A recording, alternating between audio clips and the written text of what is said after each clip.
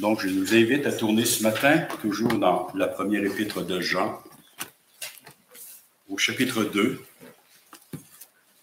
afin de lire les versets 28 et 29. Donc, première épître de Jean, chapitre 2, versets 28 et 29.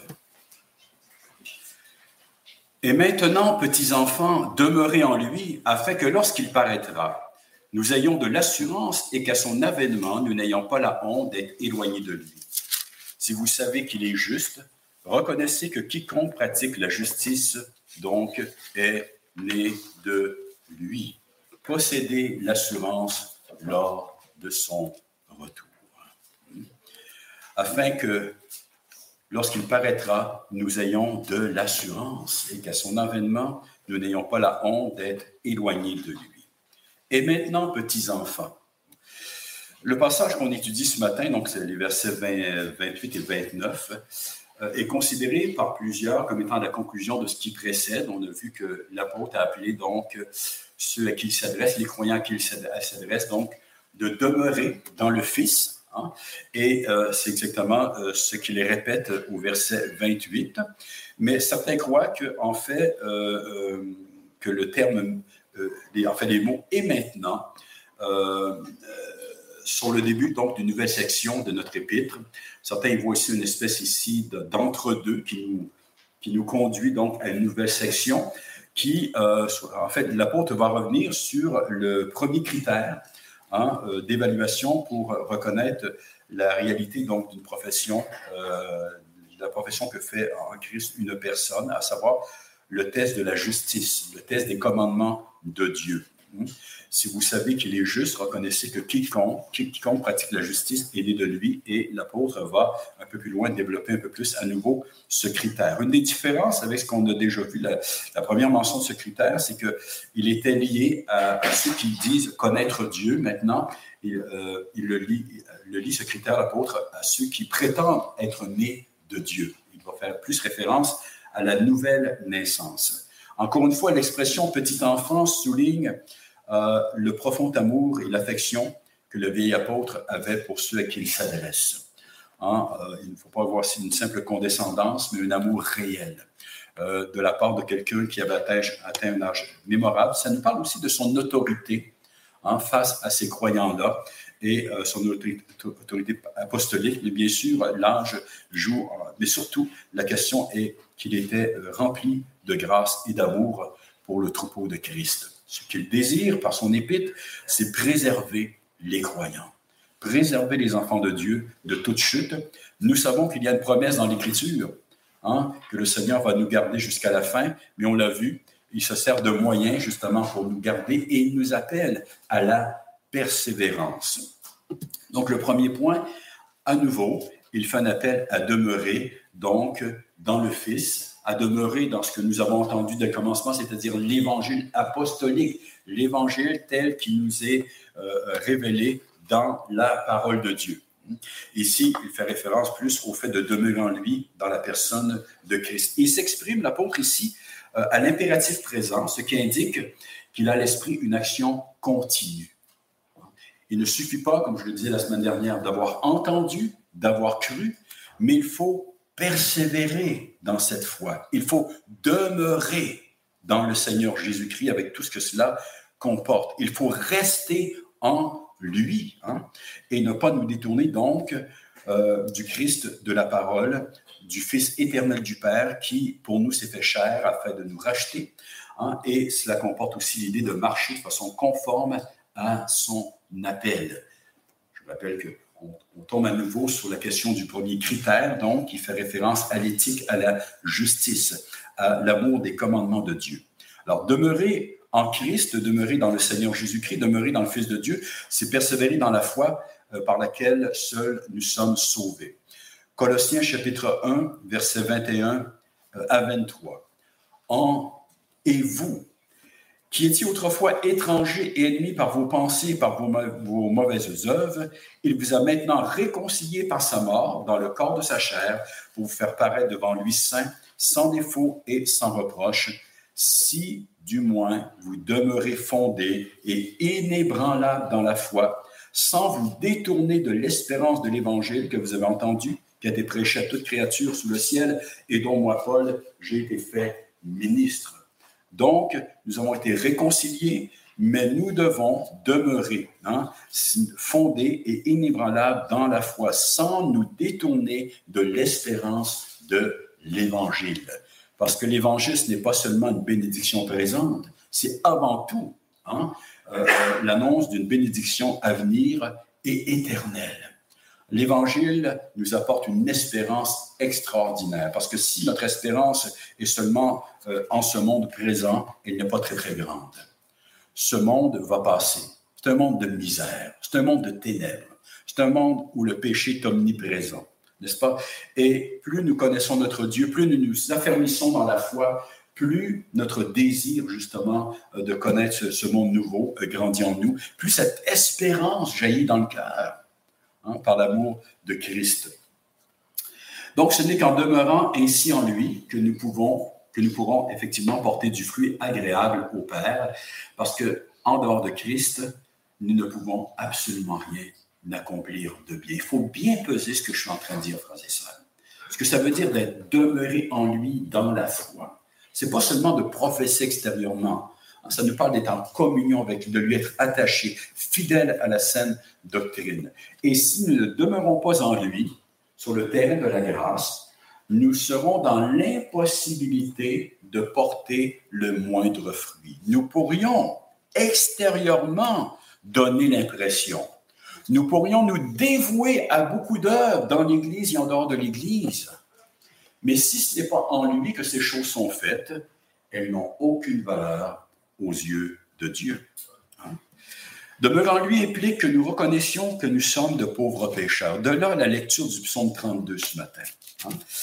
Donc, cela, demeurer en lui implique que nous reconnaissions que nous sommes de pauvres pécheurs et qu'on ne trouve notre refuge qu'en Christ seul, qui, par la volonté de Dieu, a été fait pour nous, justement, sagesse, justice, sanctification et rédemption. 1 Corinthiens, chapitre 1, verset 30. Donc, le Seigneur a été fait pour nous, sagesse, justice, sanctification et rédemption. Vous savez ce que ça veut dire? C'est qu'en dehors de lui, nous n'avons aucune sagesse, aucune intelligence spirituelle. Bien sûr, nous sommes dépourvus de toute justice devant notre Dieu et nous sommes dans l'incapacité de nous sanctifier et de nous racheter. Christ a été fait tout cela pour nous et lui seul a pu accomplir une telle chose. Notre marche dans et par la foi doit donc être marquée par une grande humilité et par la sincérité du cœur. L'humilité. Le fameux texte d'Habacuc, chapitre 2, verset 4, dont Paul se sert en romain pour démontrer que par l'Évangile a été révélée la justice de Dieu, c'est-à-dire une justice qui ne nous est pas propre, mais qui nous est imputée par grâce, par le moyen de la foi. Il se sert de Habacuc, chapitre 2, verset 4, où le prophète, étant en recherche d'une réponse du Seigneur concernant ses plans, il allait juger son peuple, le peuple de Juda, en envoyant contre lui les Babyloniens. Et Habacuc est vraiment déconcerté par tout cela. La réponse du Seigneur, c'est que la prophétie va s'accomplir. Il ajoute, voici son âme, le Babylonien, et je pense que ça inclut aussi tous les méchants, même dans le peuple de l'Alliance. Voici son âme est enflée, elle n'est pas droite en lui. L'orgueil, l'autonomie face à Dieu, le désir de marcher dans ses propres voies, de faire sa propre volonté. Voici son âme est enflée, elle n'est pas droite en lui. Elle est corrompue, elle est tordue. Mais le juste, il y a tout un contraste, mais le juste vivra par sa foi. Le juste, dans l'Ancien Testament et dans le Nouveau, bien sûr que ça nous parle de quelqu'un qui aime les commandements de Dieu, qui cherche à vivre selon la volonté du Seigneur. Mais avant toute chose, le terme juste veut dire quelqu'un qui a justement été acquitté de ses fautes gratuitement, comme on l'a vu dans le psaume 32 ce matin. Voilà ce qu'est un juste dans la Bible. Ce n'est pas quelqu'un qui est sans faute, c'est un pauvre pécheur misérable à qui Dieu n'a pas imputé par pure grâce son péché. Et ce qui nous a été révélé par l'Évangile, c'est que cela a été rendu possible uniquement par la mort du Seigneur Jésus-Christ. Et cela amène beaucoup d'humilité. D'un côté, son âme est enflée, elle n'est pas droite en lui. D'un autre, mais le juste vivra par sa foi. dans une humble dépendance au Dieu de la miséricorde, au Dieu de l'alliance. Hein? Et en tant que chrétien, non seulement on ne peut débuter la vie chrétienne sans avoir cru en Christ, sans avoir cru qu'il a offert le sacrifice pour faire l'expiation de nos fautes, que sa propre justice personnelle nous a été imputée, mais nous devons croire dans cette vérité-là. Elle doit prendre forme en nous. Hein? Elle doit s'enraciner toujours plus, de peur qu'on ne soit justement emporté loin de tout cela. Et nous devrions faire notre plutôt, cette parole de Jean le Baptiste lorsqu'il a dit « Il faut qu'il croisse et que je diminue ». Que je puisse toujours à mes propres yeux diminuer, réaliser à quel point je ne suis rien. Je ne suis qu'une ruine sur deux jambes, hein, mais à qui Dieu a fait miséricorde. Ça, c'est dans Jean chapitre 3, verset 30.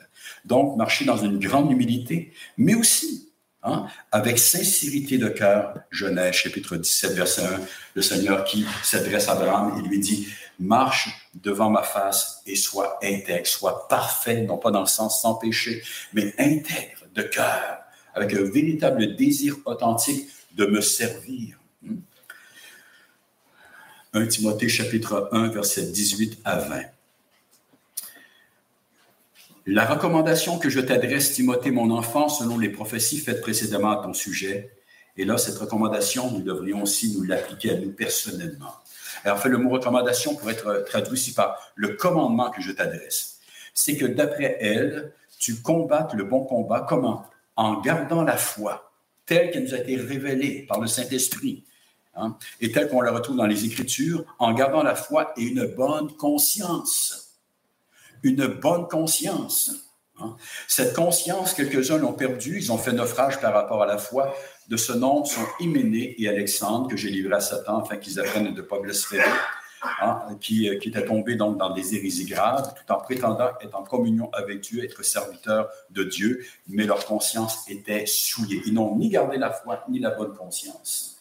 D'ailleurs, on ne peut avoir de bonne conscience que si nous sommes dans la foi. Une conscience, premièrement, purifiée par le sang de l'agneau. Soit en passant, l'apôtre s'adresse ici à un jeune pasteur. Et ça nous montre que si quelqu'un est appelé au ministère, ce n'est pas parce qu'il le mérite personnellement, parce que Dieu le rend capable.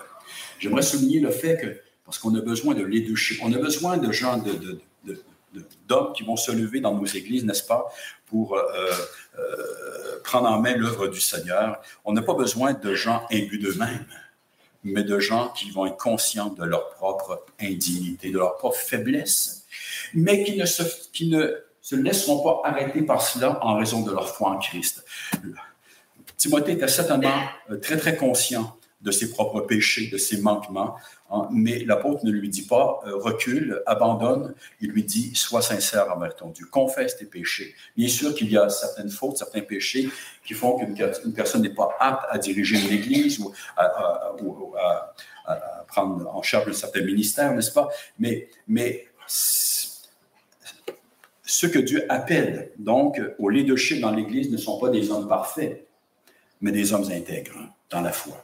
De fois différente, des hommes conscients de leurs fautes, de leurs manquements, mais qui vont transcender cela par amour pour Dieu et pour le peuple de Dieu. J'ai relu dernièrement toute la vie des patriarches. Quelles imperfections, quels manquements, mais aussi quelle intégrité de cœur, revenant toujours au Dieu de l'Alliance, en reconnaissant que c'est en lui qu'on trouve toute la grâce. Mais ils sont demeurés fidèles. Et ça fait partie du combat. Demeurer en Christ, frères et sœurs, ça veut dire reconnaître que nous sommes pécheurs. Nous péchons. Et en disant cela, ce n'est pas pour nous laisser aller, mais plutôt parce que c'est une réalité. Ne pas chercher à nous conforter comme si nous avions atteint un état, n'est-ce pas, de perfection, une espèce de pré-glorification. Ce n'est pas ce que Dieu nous demande, ce n'est pas demeurer en Christ, là. Ça, c'est sortir de Christ. Demeurer en Christ, c'est demeurer sous la coupole de son grand sacrifice, de la justice qui est de lui et de lui seul, de trouver refuge en lui et de faire de notre Sauveur toute notre joie. Prenons garde de ne pas tomber dans l'hypocrisie, dans le faux semblant, de donner l'impression que nous sommes vivants alors qu'en réalité, nous sommes morts. Prenons garde de nous abuser nous-mêmes, d'abuser les autres. Rappelons-nous que notre Dieu voit toutes choses. Il sonde les cœurs et les reins. Et pour qu'on puisse ainsi demeurer, et pour cela, pour nous garder justement de ce faux semblant, il nous faut demeurer dans le Fils, demeurer dans la foi au Fils de Dieu, demeurer dans la justice de Dieu révélée par l'Évangile, sans laquelle nous ne pouvons espérer lui plaire ni jouir de sa présence. Demeurer en lui.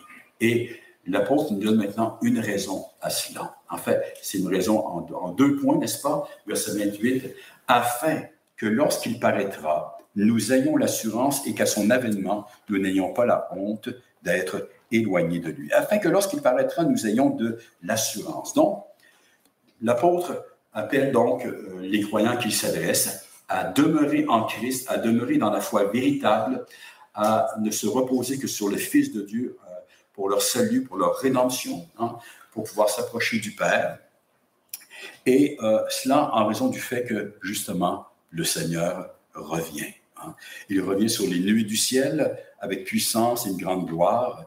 Dans Hébreux chapitre 9, versets 27 et 28, nous lisons ceci.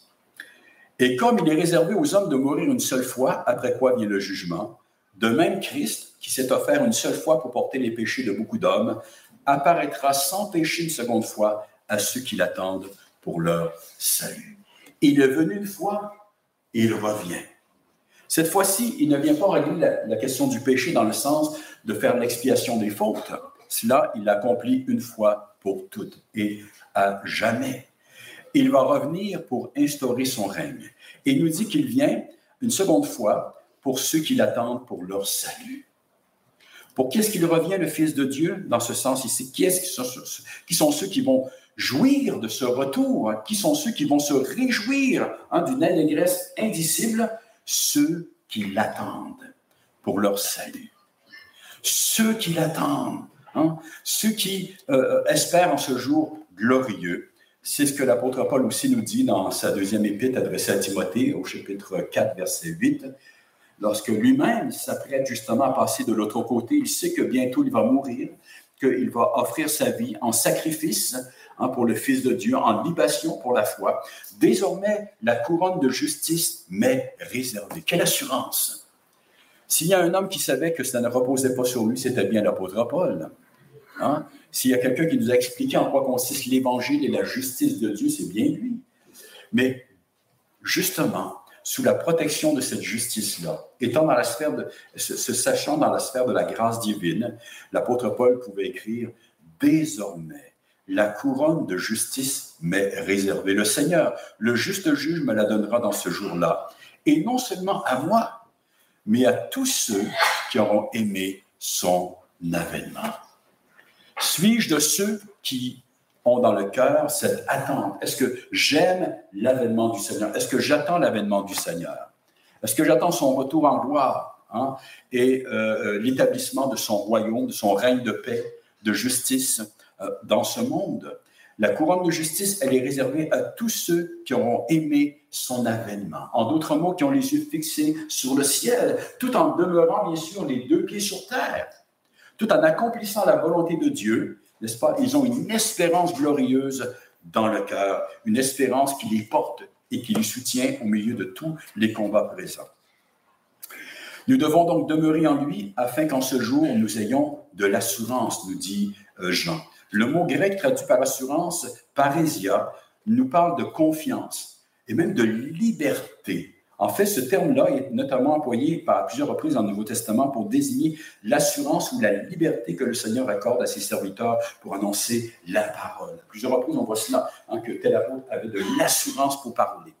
Un courage surnaturel et une grande liberté pour ouvrir la bouche et s'adresser aux gens. Et donc, le sens de parésia, confiance, liberté. L'auteur de l'Épître aux Hébreux nous exhorte à venir maintenant, avec assurance, parésia, en toute liberté, sans crainte, au trône de la grâce, c'est-à-dire à Christ. Hébreux 4, verset 16. Ça, c'est un texte qu'il faut souligner dans votre Bible, l'entourer. Approchons-nous. Et ça veut dire, venons très près, avec assurance, parésia, confiance, grande liberté au trône de la grâce pour obtenir miséricorde, trouver grâce et être secouru dans nos besoins. Remarquons que l'auteur n'a pas écrit parce que nous le méritons. Si nous sommes conduits de telle ou telle manière, approchons-nous. Non. Ce qu'il dit, c'est approchons-nous, venons très très près de notre Sauveur, qui est le trône de la grâce, qui a triomphé de mon péché, qui a triomphé de la condamnation de la loi sur moi. Cette grâce qui règne souverainement en Christ Jésus afin d'obtenir miséricorde, parce que nous sommes de pauvres pécheurs, et de trouver grâce. Pas la récompense de nos œuvres, mais de trouver grâce et être secouru dans nos besoins. Donc, ce trône où la grâce divine règne souverainement n'est pas pour les propres justes, mais pour ceux et celles qui reconnaissent leur extrême pauvreté spirituelle, leur état de pécheur. Je sais que cette manière de s'exprimer, la manière dont je m'exprime présentement, ne plaît pas à tous les croyants. Certains trouvent que nous mettons trop l'accent sur cette réalité du péché dans nos vies, mais il faut le faire. On ne peut pas saisir la grâce de Dieu à moins que nous réalisions ce que nous sommes naturellement. On ne mettra jamais assez l'accent sur notre déchéance naturelle.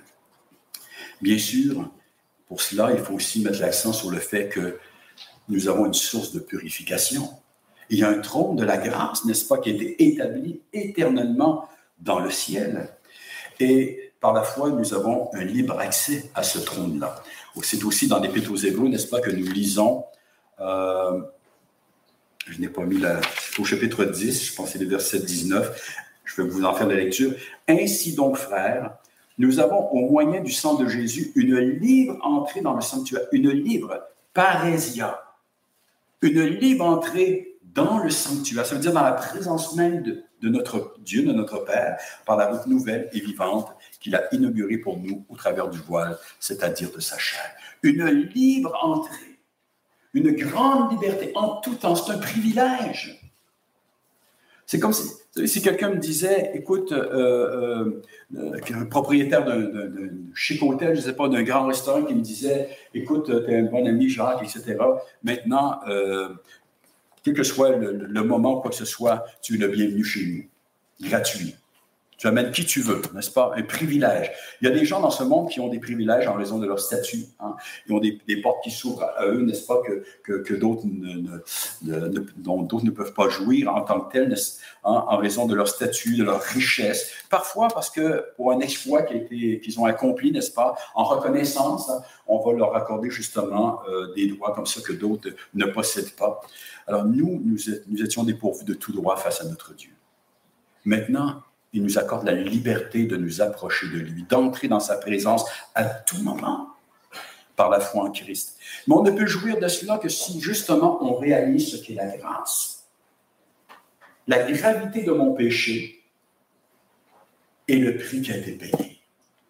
Le fait que le Fils a accompli tout ce qui était nécessaire, qu'il a lui-même offert le sacrifice qui fait que désormais, je suis réconcilié avec mon Père.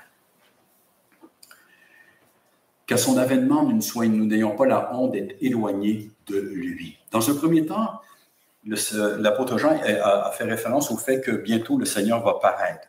Phaneroo. C'est un terme qu'on a déjà vu à plusieurs reprises, et donc qui veut dire se manifester visiblement. Et l'apôtre l'a déjà employé au chapitre 1 pour nous dire que le Fils a été manifesté. En fait, il l'appelle ici la vie. La vie a été manifestée, nous l'avons vu, nous lui rendons témoignage, nous vous l'annonçons. Nous vous annonçons la vie éternelle qui était auprès du Père et qui nous a été manifestée. Elle s'est rendue visible, la vie éternelle, le Logos, le Fils de Dieu. Mais maintenant, il va aussi se rendre visible. On ne le voit pas présentement, mais bientôt, il va paraître. Ça sera visible.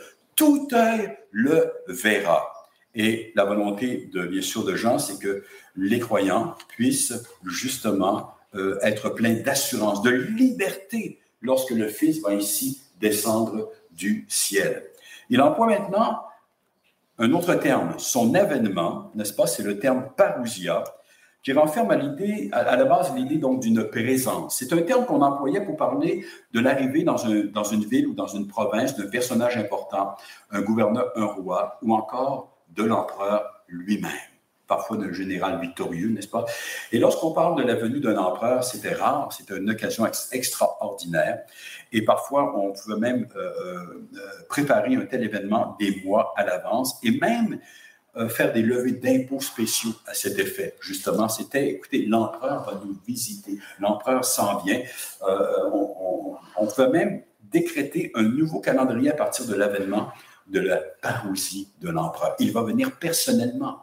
Il ne va pas envoyer quelqu'un, un émissaire. Il va venir nous visiter. Hein? Il va fouler le pied de notre ville ou de notre province. La parousie de Christ, c'est donc sa venue en personne pour établir son règne. Et lui-même va juger les vivants et les morts. Que le Seigneur revienne de cette manière, c'est ce que les anges ont dit aux apôtres lorsqu'ils ont vu justement notre Sauveur être enlevé vers le ciel en Acte 1, chapitre 9, jusqu'au verset 11. Chapitre 1, verset 9 jusqu'au verset 11. Donc, le Seigneur, donc, après avoir dit cela donc aux apôtres, il fut élevé pendant qu'ils le regardaient, une nuée le déroba à leurs yeux. Et comme ils avaient les regards fixés vers le ciel pendant qu'ils s'en allaient, voici deux hommes vêtus de blanc leur apparurent et dirent, « Hommes galiléens, pourquoi vous arrêtez-vous à regarder au ciel? Ce Jésus qui a été enlevé au ciel du milieu de vous viendra de la même manière que vous l'avez vu allant au ciel. » Il est parti, physiquement parlant, il a été enlevé, emporté. Demain, il va revenir en personne. Maintenant, à l'opposé de l'assurance que confère la foi véritable, Jean fait référence à la honte, à la disgrâce que vont expérimenter ceux et celles qui auront prétendu croire en Christ, mais qui se seront dans les faits éloignés de lui, même si en apparence, ces personnes auront donné l'impression du contraire, n'ayant porté aucun fruit digne de la repentance. Jean chapitre 15, les versets 4 à 6, je vous invite à y tourner, c'est un texte qu'on a déjà lu, relu, mais d'une grande importance. Je rappelle ici que c'est une parabole, donc on n'établit pas de doctrine en tant que telle à partir d'une parabole. Certains s'en servent pour parler de la perte du salut. Ce n'est pas du tout de ce dont il est question ici. Il est question juste d'un appel à la persévérance, sachant bien sûr que ceux qui ne persévéreront point, qui ne vont pas point persévérer, sont ceux qui ne connaissent pas réellement le Seigneur Jésus à salut. Donc, l'avertissement, l'exhortation, l'appel du Seigneur à ses disciples, c'est « Demeurez en moi et je demeurerai en vous ». Encore une fois, le salut n'est pas statique, c'est dynamique, c'est une relation. Demeurez en moi et je demeurerai en vous, comme le serment ne peut de lui-même porter du fruit. Alors, c'est l'image donc de la vigne.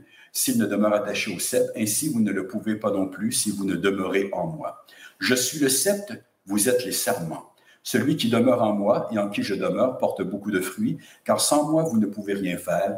Si quelqu'un ne demeure pas en moi, il est jeté dehors comme le serment, il sèche, puis on le ramasse, on le jette au feu et il brûle. L'image est très, très simple. Si le serment, la branche, est détachée du cep, donc de la tige, eh bien, le serment va sécher. Il ne portera pas de fruits. Si je ne demeure pas en Christ, je vais sécher. Et pour demeurer en Christ, je dois le reconnaître pour ce qu'il est et reconnaître ce qu'il a accompli pour moi. Je ne veux pas, soi-disant, accepter le Christ pour ensuite confesser qu'il a accompli une certaine partie de mon salut, mais que je dois terminer le reste. Je dois reconnaître que tout vient de lui, du début jusqu'à la fin. Et donc, l'avertissement donc de Jean, c'est si nous ne demeurons pas en lui, eh bien nous devrons justement vivre le déshonneur, l'opprobre éternel, loin de la face de Dieu, parce qu'il va mettre en lumière notre Dieu, ce qui est dans le cœur, ce qui est caché, ce que personne ne voit. Et vous savez qu'en dehors de Christ, nos cœurs sont sales, impurs, menteurs, fraudeurs. Et nous ne pouvons vaincre ces choses que par la grâce qui est en Christ Jésus. C'est pour ça que l'apôtre Paul, écrivant aux Galates, leur dit « Êtes-vous tellement dépourvus de sens, après avoir commencé par l'Esprit, c'est-à-dire en marchant par la foi, vous avez reçu l'Esprit qui vous a transformé. Après avoir commencé par l'Esprit, voulez-vous maintenant finir par la chair ?» Finir par la chair veut dire par nous-mêmes, par notre propre force. En d'autres mots, ça veut dire finir dans le péché. Car seule la grâce de Dieu peut nous donner de porter du fruit, de vaincre le mal en nous, hein, et de nous détourner de nos péchés et de vivre pour notre Dieu. Encore une fois, pour cela, il nous faut reconnaître notre état, notre déchéance, la corruption innée de nos cœurs. Ne pas avoir peur de reconnaître cela devant notre Dieu, parce que la promesse est formelle. Le sang de Christ nous lave, nous purifie de tout péché. Et la honte disparaît parce qu'il l'a lui-même portée. Mais pour ceux qui refusent cela, le jour vient où tout sera mis en lumière. Ça m'a rappelé un petit épisode de ma jeunesse, de ma très, très tendre jeunesse. Je devais avoir 5 ou 6 ans. On avait l'épicerie du coin, ça existait encore à l'époque, les petites épiceries du coin, même à Québec, hein, qu'on appelait à l'époque le gros village. Aujourd'hui, ce sont des dépanneurs. Mais à l'époque, c'était de véritables petites épiceries, l'épicerie de M. Dubois. Et je ne sais pas ce qui m'est passé par la tête à ce moment-là, mais j'ai vu une tablette de chocolat. Et elle était irrésistible. Ma mère était en train de faire l'épicerie. Quand je fais l'épicerie, là, elle n'avait pas besoin de bouger. Hein, c'était très, très petit comme épicerie. Et il y avait 2-3 boîtes de céréales. Là, il y avait, les légumes, c'était quelques carottes, et navets, oignons, etc. C'était pas très, très long faire l'épicerie en tant que tel. Quoi qu'il en soit, elle ne me voyait pas. En fait, personne ne me voyait. J'étais derrière les fameuses tablettes, les croustilles. Et donc, j'en ai pris une que j'ai glissée dans ma poche. Et arrivé chez moi, ma mère s'est aperçue, je ne sais pas comment, mais elle s'est aperçue que j'avais une tablette de chocolat. Bien sûr, je n'avais pas d'argent. Je ne sais pas quelle explication je lui ai donnée, mais semble-t-il que ça ne l'a pas convaincu vraiment. Hein. Alors, qu'est-ce qu'elle a fait? Elle m'a amené voir M. Dubois avec la tablette de chocolat pour confesser mon crime. Bien sûr, c'est la honte. Je ne le connaissais pas beaucoup, mais c'est quand même, d'autant plus qu'on y allait souvent, et même parfois, moi, j'y allais tout seul faire des commissions. Vous savez, de dire, je dois confesser, j'ai pris une tablette de chocolat. J'ai volé. Mais bon, je pense que ça m'a quand même guéri pour un certain temps. Ça m'a guéri. La honte, hein? Mon crime a été mis en lumière. Je n'ai pas pu en jouir, je n'ai pas pu en manger avant. Et, mais c'est ce qui va arriver au jour du jugement. Les gens pensent jouir aujourd'hui, hein, de leur liberté, mais ils seront privés de tout cela. Ça m'a fait penser, il y a quelques années, je ne sais pas si vous êtes au courant de cela, mais il s'est passé une chose un peu particulière à l'Assemblée nationale. Vous savez que tout est filmé maintenant, il n'y a plus grand-chose de privé. Et il y a une députée qui a eu la mauvaise idée de faire une vidange nasale. Vous savez ce que ça veut dire? Vidange nasale. Hein? Le pire, c'est la manière dont elle a disposé des résidus. Et sa sortie. Ce qui est intéressant, c'est que la plupart des députés n'ont pas voulu aller plus loin là-dedans. J'ai trouvé ça vraiment bien. Je pense que tout le monde se sentait un petit peu gêné, peut-être même savait qu'il y avait un danger, peut-être qu'on sorte d'autres vidéos, je ne sais pas trop, d'autres enregistrements, n'est-ce pas? Mais quelle honte!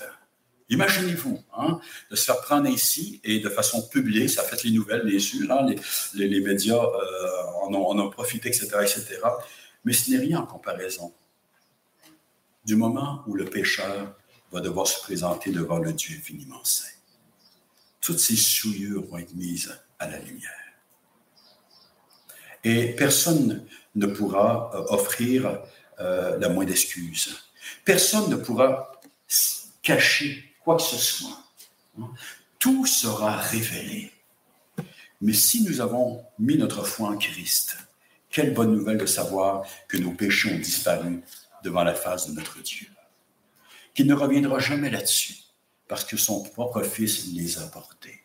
Il en a fait l'expiation, il en a fait la propitiation. C'est terminé.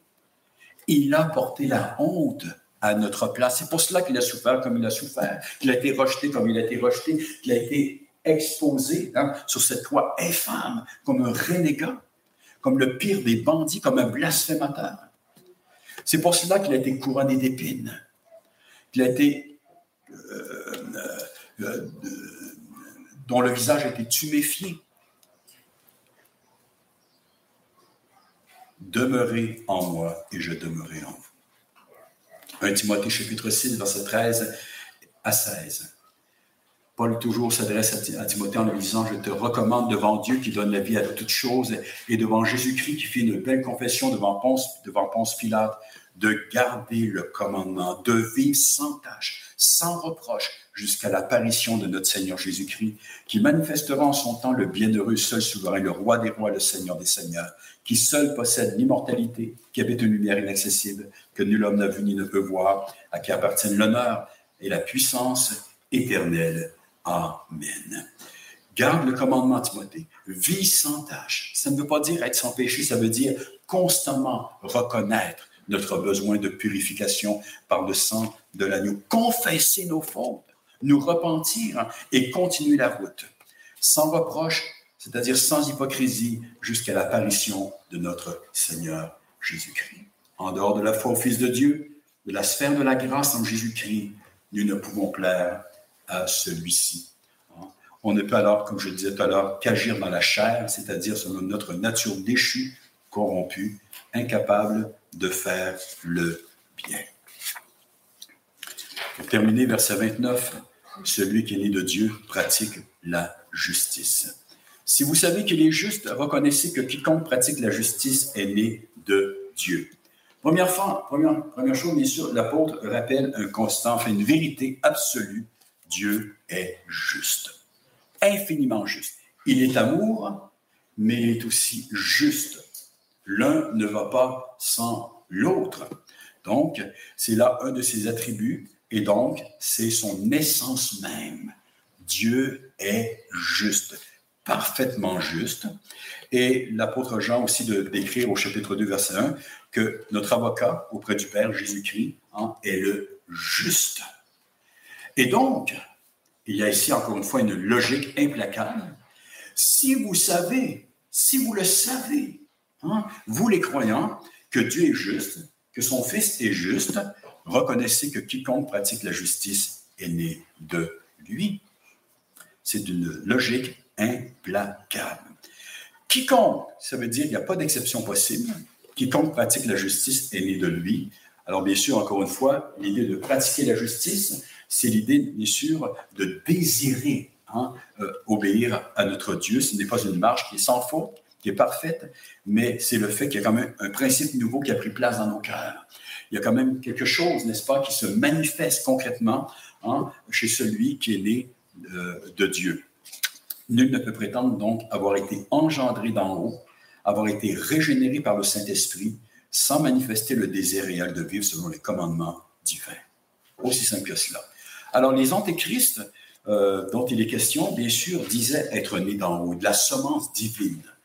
De fortes chances, peut-être même qu'ils se disaient eux-mêmes Dieu, mais ils ne mettaient pas en pratique les commandements de Dieu. C'était des antinomiens.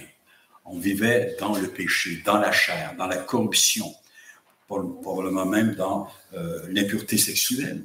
Et Jean de dire, reconnaissez que quiconque pratique la justice est né de lui.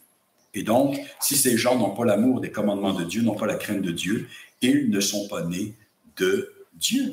Et il fait écho ici à ce qu'il avait déjà écrit au chapitre 2, versets 3 et 4. Si nous gardons ces commandements, nous savons par cela que nous l'avons connu. Alors, dans un premier temps, la première mention du test, du critère de la justice, c'est que si nous avons connu Dieu, n'est-ce pas, eh bien, nous gardons ses commandements. Celui qui dit « je l'ai connu », qui ne garde pas ses commandements, est un menteur et la parole n'est pas, et la vérité n'est pas en lui. Donc, il prétend connaître Dieu, mais il ne garde pas ses commandements. La vérité n'est pas en lui. Maintenant, quelqu'un prétend être né d'en haut, d'être un enfant de Dieu, mais ne garde pas les commandements de Dieu.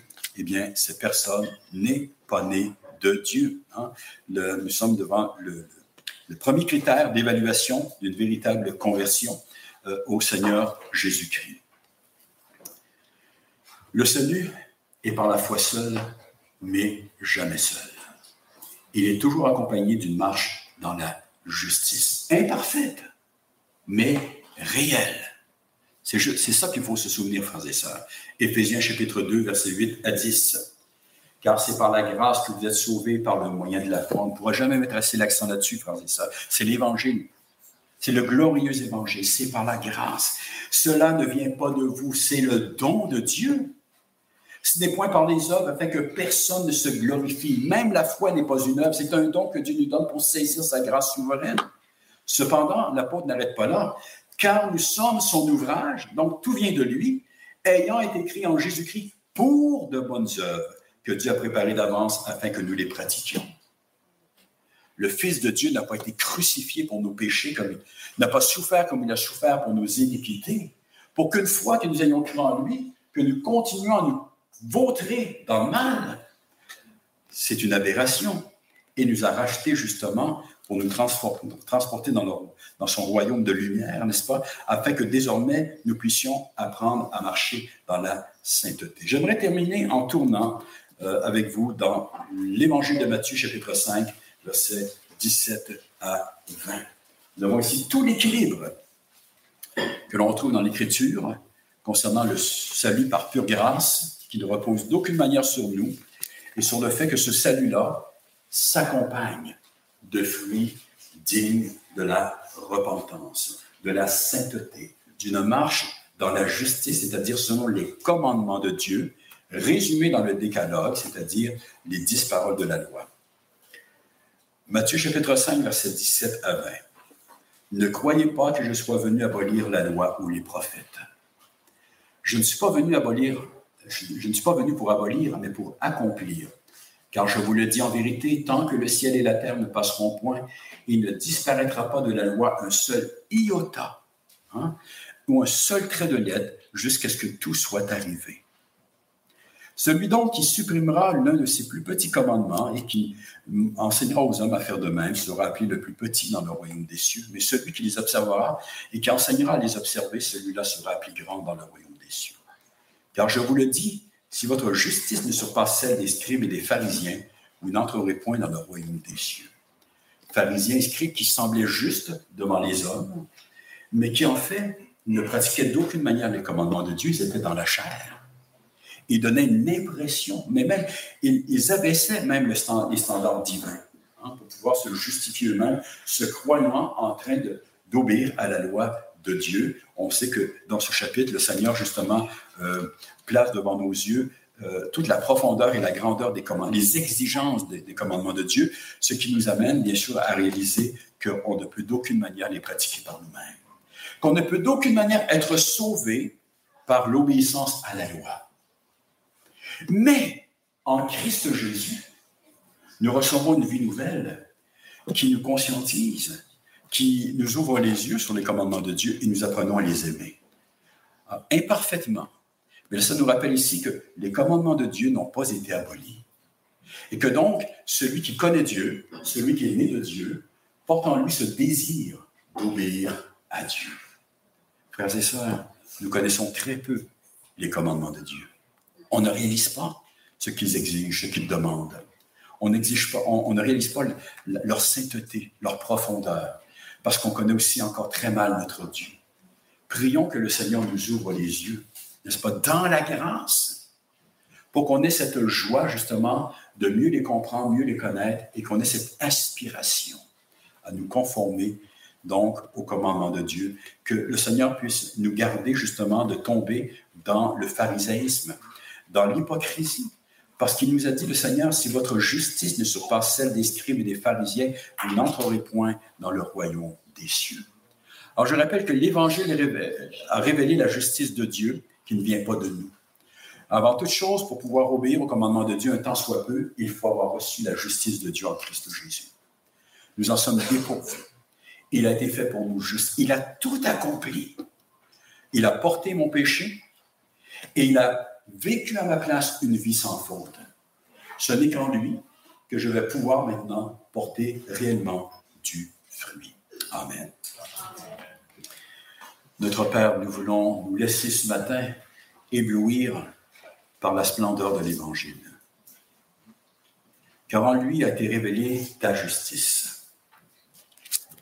Celle qui ne vient pas de nous, Seigneur, parce que nous en sommes dépourvus. Si notre Dieu, tu avais laissé le salut, Seigneur, si tu nous avais laissé, Seigneur, quelques responsabilités eu égard à notre salut, nous serions perdus à jamais.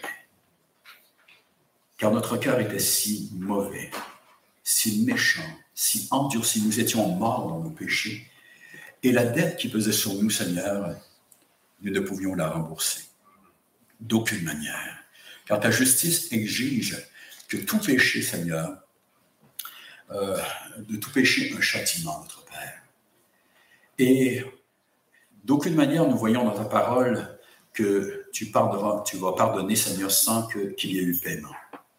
Car le péché est d'une gravité exceptionnelle. Cela nous rappelle notre responsabilité personnelle face à notre péché, qu'on ne peut mettre de côté. Mais grâce te soit rendue, notre Père, de ce que tu as pourvu un moyen. Sans passer par-dessus ta justice, au contraire, tu l'as accompli, cette justice, en ton Fils bien-aimé. Lorsqu'il s'est offert sur la croix du Calvaire, il a dû expérimenter tout le jugement que méritaient mes fautes. Il a pris sur lui le châtiment, Seigneur, que j'aurais dû vivre éternellement, Seigneur, en raison de mes iniquités. Et il m'en a délivré à jamais. Plus encore, sa vie parfaite m'a été imputée, portée à mon compte gratuitement par le moyen de la foi, sachant que cette foi est un don qui vient de toi et de toi seul, par la grâce de l'Esprit Saint. Notre Dieu, cet évangile, Seigneur, que les hommes ne veulent reconnaître parce qu'ils ne veulent pas reconnaître leur état de perdition, parce qu'ils ne veulent pas reconnaître, Seigneur, qu'ils se sont détournés de toi, parce qu'ils prennent plaisir au mensonge et à l'iniquité. Cet évangile, Seigneur, est la puissance de transformation par excellence. Lorsque nous reconnaissons que tout est gratuit, que tout vient de toi, alors nous pouvons, dans ta présence, en communion avec toi, expérimenter ce renouvellement de cœur. Alors, Seigneur, le ciel nous est ouvert, le trône de la grâce, Seigneur, nous est disponible. Nous pouvons y venir avec une grande assurance, Seigneur, avec une grande confiance, en pleine liberté, afin de recevoir tout ce dont nous avons besoin. Et c'est ce que nous voulons faire ce matin. Combien nous arrive, Seigneur, de vouloir continuer la course par nous-mêmes. Combien nous sommes prompts à nous appuyer sur nos œuvres, sur notre soi-disant degré de sanctification, ne réalisant pas, Seigneur, à quel point, Seigneur, nous sommes très en deçà, notre Père, de tes exigences. Donne-nous de pouvoir dire avec Jean-Baptiste que nous ne sommes même pas dignes de délier la courroie des sandales de ton Fils. Que nous puissions avec lui dire qu'il croisse et que je diminue. Afin, Seigneur, que, justement, disparaissant devant ton Fils au niveau de notre propre justice, nous puissions vivre la joie du salut. Que nous puissions expérimenter cette liberté que nous avons en lui. Que dans la sphère de la grâce, nous expérimentions, Seigneur, cette capacité nouvelle de te servir. Car, Seigneur, ta grâce ne nous appelle pas, bien sûr, Seigneur, au laisser-aller. Au contraire, ta grâce nous sanctifie. Mais cette sanctification n'est possible que dans la foi au Fils de Dieu. Nous voulons nous rappeler, Seigneur, l'injonction apostolique. Demeurer en lui. Demeurer en lui, dans la foi au Fils de Dieu. Afin que lorsqu'il paraîtra, nous ayons de l'assurance. Et que lors de son retour personnel, nous ne soyons pas dans la honte. Car nombreux sont ceux qui seront dans la honte. Tous ceux qui, le Seigneur, ont refusé de croire, mais aussi ceux qui disent croire, mais qui se seront détournés. Seigneur, ce matin, que nous puissions prendre le temps de réfléchir, Seigneur, sur notre position face à toi. C'est où nous nous trouvons, notre Dieu. Car si nous nous sommes relâchés, nous n'avons pas de droit à l'assurance. Il n'y a d'assurance que dans la foi. Seigneur, donne-nous d'être vigilants. Donne-nous, Seigneur, car ta volonté, c'est que nous puissions, notre Dieu, t'être attachés de tout notre cœur. Mais nous voulons confesser ce matin notre faiblesse. Nous voulons confesser à quel point nous sommes encore appesantis, Seigneur, par le manger et le boire. À quel point nous sommes distraits, Seigneur, par les ennuis de ce monde. À quel point nous le sommes détournés. À quel point notre cœur est encore dans l'incrédulité sur de nombreux points. Mais nous voulons, Seigneur, trouver refuge en ton Fils. Sachant que tu connais toutes ces choses, mais que tu nous as déjà acceptés en lui. Car c'est toi qui nous as aimés le premier. Alors, notre Père, comme nous l'avons regardé à nouveau ce mercredi dernier, nous voulons te prier que tu sanctifies ton nom parmi nous, dans nos cœurs, dans nos vies. Car ton nom est saint, Seigneur, immuablement saint, éternellement saint. Mais lorsque nous prions que tu sanctifies ton nom, notamment nous prions afin que tu nous transformes un peu plus à l'image de ton Fils. Nous prions afin que nous puissions te refléter dans ce monde, nous qui avons été engendrés par toi par la semence de vérité, semence incorruptible. Nous prions, Seigneur, afin que notre désir du retour de Christ puisse augmenter, que nous puissions toujours plus aimer son avènement, nous détacher, Seigneur, de ce monde qui s'en va à sa perdition, de ce monde, Seigneur, qui n'est qu'un monde de misère, caractérisé par l'injustice, mais aussi par la mort. Alors que tu nous as promis en Christ Jésus un royaume de lumière, un royaume d'immortalité. Seigneur, là où rien de ce que nous avons ne sera rongé par la rouille, notre Père ne tombera en poussière, mais tout sera éternel, parce que vivifié par ta puissance glorieuse. Et surtout, Seigneur, nous serons débarrassés du péché. Et même là, Seigneur, nous ne pourrons que nous courber devant ta face et reconnaître que tout est par grâce, que tout vient de toi. Ainsi, Seigneur, nous jetterons nos couronnes de justice aux pieds de ton Fils, sachant que, Seigneur, que tout mérite lui revient, du début jusqu'à la fin. Notre Dieu, quel évangile, quel message, quelle puissance. Puisse ce message se répandre autour de nous, Seigneur. Encore une fois, pardonne notre faiblesse, nos manquements, nos infidélités. Donne-nous, Seigneur, de faire rayonner ce message autour de nous.